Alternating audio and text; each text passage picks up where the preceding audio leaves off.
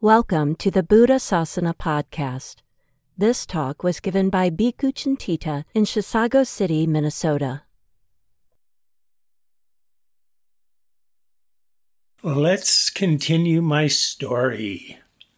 There's a remarkable moment of acceptance when one fully lets go. Suddenly the clouds part and the sun shines forth. Fear and distress vanish, and joy takes their place. I was simplifying my life as quickly as possible, shedding furniture, kitchen gadgets, emptying my house in the far north of Austin, and making a move to Austin Zen Center as a resident. It was the time for me to let go, to begin to disengage myself from the snarl of my samsaric, soap operatic life, the things that keep me anxious, agitated, harmful, and stuck in endless becoming someone. There was much to let go of, all my identities, my pride, my economic and social footprint, all the pleasures I still clung to, little Johnny himself. These are the very things we commonly think give us comfort. We live in a looking glass world. Things are not as they seem. Each time I would let go of something, it was like cutting through the strings that I could not untangle through craft alone, thereby liberating me a little more on the spot. I would try my darndest, but I would start with the easy things first. Jim, my Dharma brother, one of the first Jukets, had preceded me at Tassajara by a year. Tassajara Zen Mountain Monastery in California. Jim was the first original member of the Austin Zen Center to complete a practice period at Tassajara. This inspired me to follow in his footsteps. He would still be there when I would arrive at the beginning of January 2002, the start of the next practice period for which I could still apply. In the meantime, I finished my move into Zen Center and determined to sell my house to free myself from yet more of what bound me. In September, I decided to make a trip to visit family in California, as I had not been there this year. Colin, who also lived at the Zen Center by this point, drove me to the airport, where I proceeded to security. I had just put down my backpack on the X-ray scanner, and it had disappeared down the conveyor belt when a uniformed official came running out yelling, "We need to shut this gate down." He pushed a button and my backpack came backward back out of the scanner. I didn't know it could do that. Meanwhile, other staff began closing a rolling metal gate into place, barring all entry. I asked, "How am I going to get to my airplane?" pointing in the direction in which I pictured my plane awaiting me at the crowded departure gate. "Nobody's going anywhere today." After that, not one airport official would talk with me to explain this curious turn of events. I noticed a lot of people looking quite frazzled in a bit of panic. Well, doesn't that beat all, I thought, with a shrug of the shoulders. I guess I'll go home. It was in the taxi that I heard what the commotion was about. The driver was listening to the radio, and there were reports of a plane flying into one of the World Trade Center towers in Manhattan. I had once been to the top of one of the World Trade Towers on a visit to my brother James. I still did not realize what an errant pilot in New York City had to do with the airport in Austin, and the taxi driver could provide no further insight. Back at the Zen Center, Colin, having just arrived back himself not 10 minutes earlier, was surprised to see me. I told him what had happened, and he got the official Austin Zen Center TV out of the closet to try to catch some news. "Holy cow!" he exclaimed. He came from a family of ranchers. I waited until December to make my trip to California with the intention of staying there for a prolonged period, moving down to Tassajara right after the new year to begin the 3-month winter practice period. After 9/11, the whole country had experienced a communal period of zazen. The mind had stopped collectively, and we as a nation were faced with denuded reality, things as they are, heretofore unseen to most. The soap operas of our lives suddenly made no sense or appeared wildly out of proportion. The collective being present around me was unexpected and astonishing for about 2 weeks, until the spin doctors and pundits slathered a new layer of denial, hatred, and militarism over that raw reality for us, lest some lasting insight arise. But I realized I was moving in a very special circle of good friends, many of whom saw the moment for what it was, who were capable of examining our global samsaric condition with due deliberation. My friend Peg, who led the Live Oak Zen group, for instance, suddenly became intimately involved in the new Austin Zen Center, where she would have daily contact with good Dharma friends. Tassajara Zen Mountain Center is the monastic branch of the San Francisco Zen Center, located in the Ventana Wilderness, deep in the San Lucia Mountains, along the coast of California, south of Monterey. A 13-mile-long dirt road that is frequently washed out by rain provides the only motor access. Historically, Tassajara has been a hot springs resort since about 1860. It had been purchased as the first site of the San Francisco Zen Center about the time I had graduated from high school.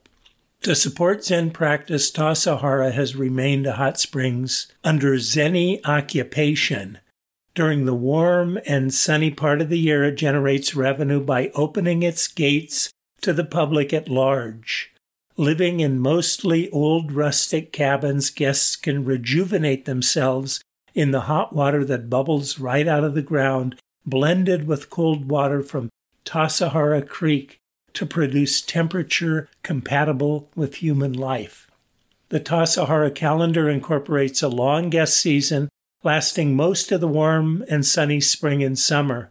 To its guests, Tassajara is known not only for its hot springs, but for its world-class cuisine. It combines the rustic with the elegant, functioning completely off the grid, heating with wood and geothermal energy, and lighting with kerosene, yet dining with real cloth napkins, French presses, crystal glassware, and 5 or maybe 4-star-ish wait monks.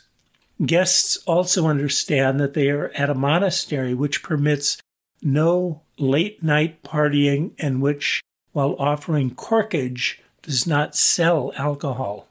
Tassajara has an initiation tradition for monks coming in at the beginning of a 3-month practice period, a kind of 5-day Zen hazing called Tangaryo. Tangaryo has an ancient history. Buddhists are not renowned proselytizers, quite the opposite. Buddhist monks and nuns generally teach only if asked, and only if the would-be student shows due respect for the 3 jewels. In the forests and mountains of China, this assumed a new dimension.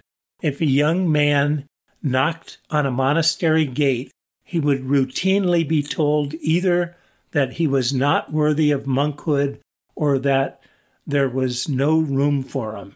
He would then wait, meditating at the gate, often for days, to demonstrate his fortitude before the monks would relent and admit him. This is roughly the origin of Tangaryo as I understand it. With time, perhaps with the ordination of large numbers of monks, this process became more formalized. At Tassajara, Tangaryo consistently lasts 5 days and nights. The monk actually sits in the zendo, receives meals in the zendo, but is given a real bed to sleep in from 9 at night to 3:50 the next morning.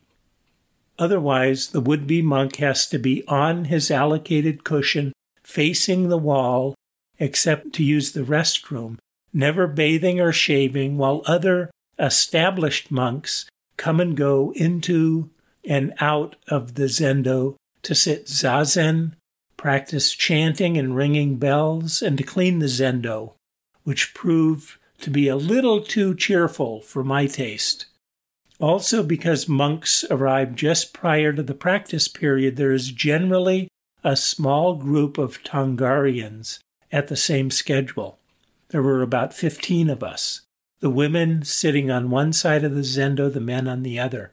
Tongario is perhaps the most difficult thing I have ever done on purpose. It was impossible to actually sit zazen the whole time.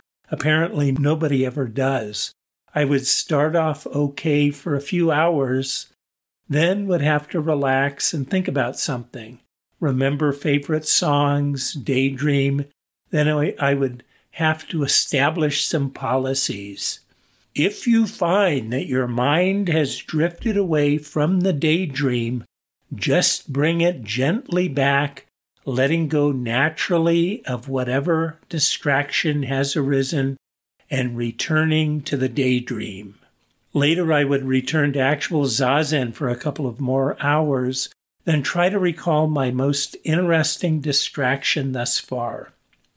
With my meal, I would drink as much liquid as possible so that I would have to go to the restroom more often, and then drink as much water as I could on the way back to the zendo.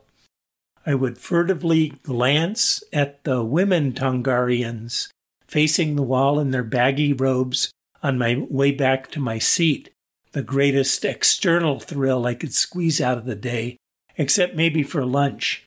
The women seemed much stiller to me than the men I was sitting next to, certainly than myself.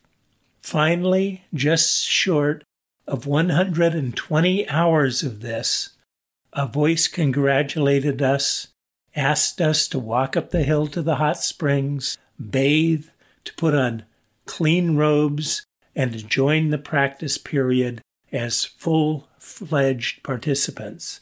All 15 of us had sat it out, though I would learn of would-be monks of the past who had given up and had gone home in a huff and with a sigh.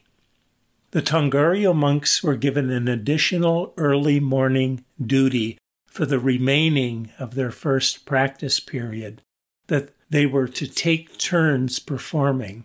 They were to light all of the kerosene lamps that illuminate the many paths monks use in the pre-dawn hours, most especially to get to the zendo before 4:30 zazen. This arduous task entailed getting up at 2:50 to fumble around with wicks and matches, a miner's lamp strapped to the head, trying to protect feeble flames from the wiles of the wind.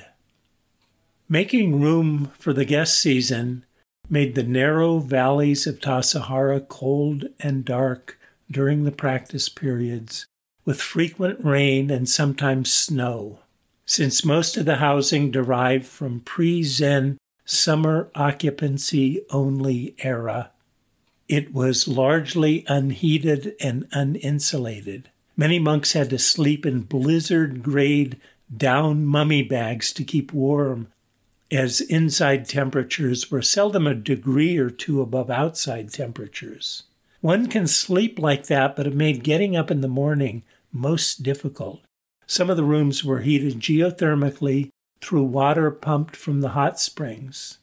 Luckily for me, they had a rule that those above 50 years of age would be given priority in having heated housing. So, except for a couple of weeks when the hot spring water pump malfunctioned, I experienced my first blast of cold air of the day only after I opened my cabin door in the morning. The zendo, where everybody collected before 4:30 every morning, was for its part inadequately heated geothermically from the hot springs, generally to about 15 degrees warmer than outside temperature. The monks wore many layers but were prohibited, according to Japanese custom, from wearing hats during zazen. The warming rays of the sun reached the base of the narrow Tassajara Valley, where we dwelled, only late in the morning, and then withdrew early in the afternoon. The bright spot was that we had full use of these wonderful hot springs throughout the wee months, where we would soak our chilly bodies to the bone in the warm waters welling up from the depths of the earth. All the monks at Tassajara were required to wear robes. For the ordained priests, these had multiple layers draping elegantly with huge sleeves. We lay monks could sleep an extra 10 minutes in the morning for the simplicity of our clothing. We just had the lay robe and whatever street clothes we chose to wear under it. The lay robe has much more modest sleeves than the priestly equivalent, though I rarely could walk through the dining hall without catching a sleeve on the back of a chair, often with a clatter. Lay robes also generally fit very poorly, lending the monk a dumpy appearance, while priests' robes are tailored, although I couldn't help but noticing that many of the lay women managed to make strategic adjustments and alterations to complement their figures. Mine fit mine like a buffalo hide. All meals were served oryoki style in the zendo throughout the practice period.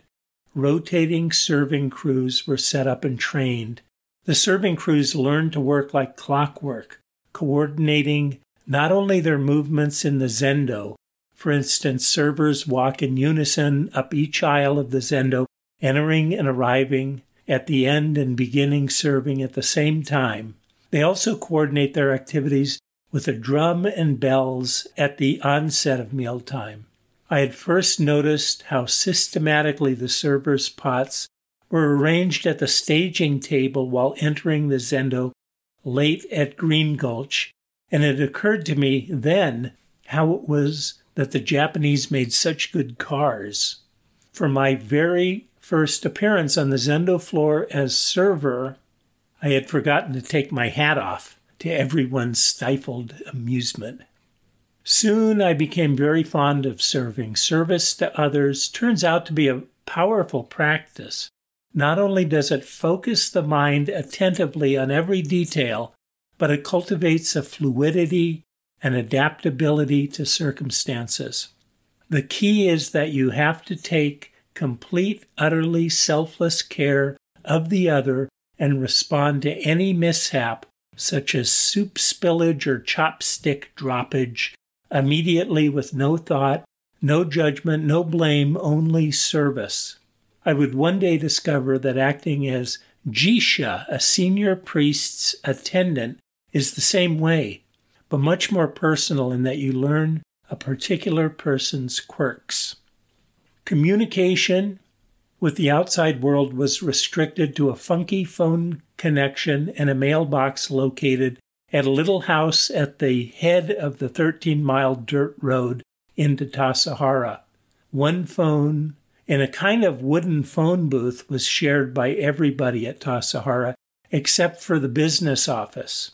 It communicated via a radio relay on top of the mountain ridge, and when it worked at all, the connection was invariably very poor. Traditional snail mail was the most reliable. It would arrive and be sorted alphabetically whenever our supply truck made the long trip into town. I had been using email for over 20 years by this time, but surprisingly experienced the forced reliance on these more archaic forms, less as a burden and more as a relief. Things are not as they seem.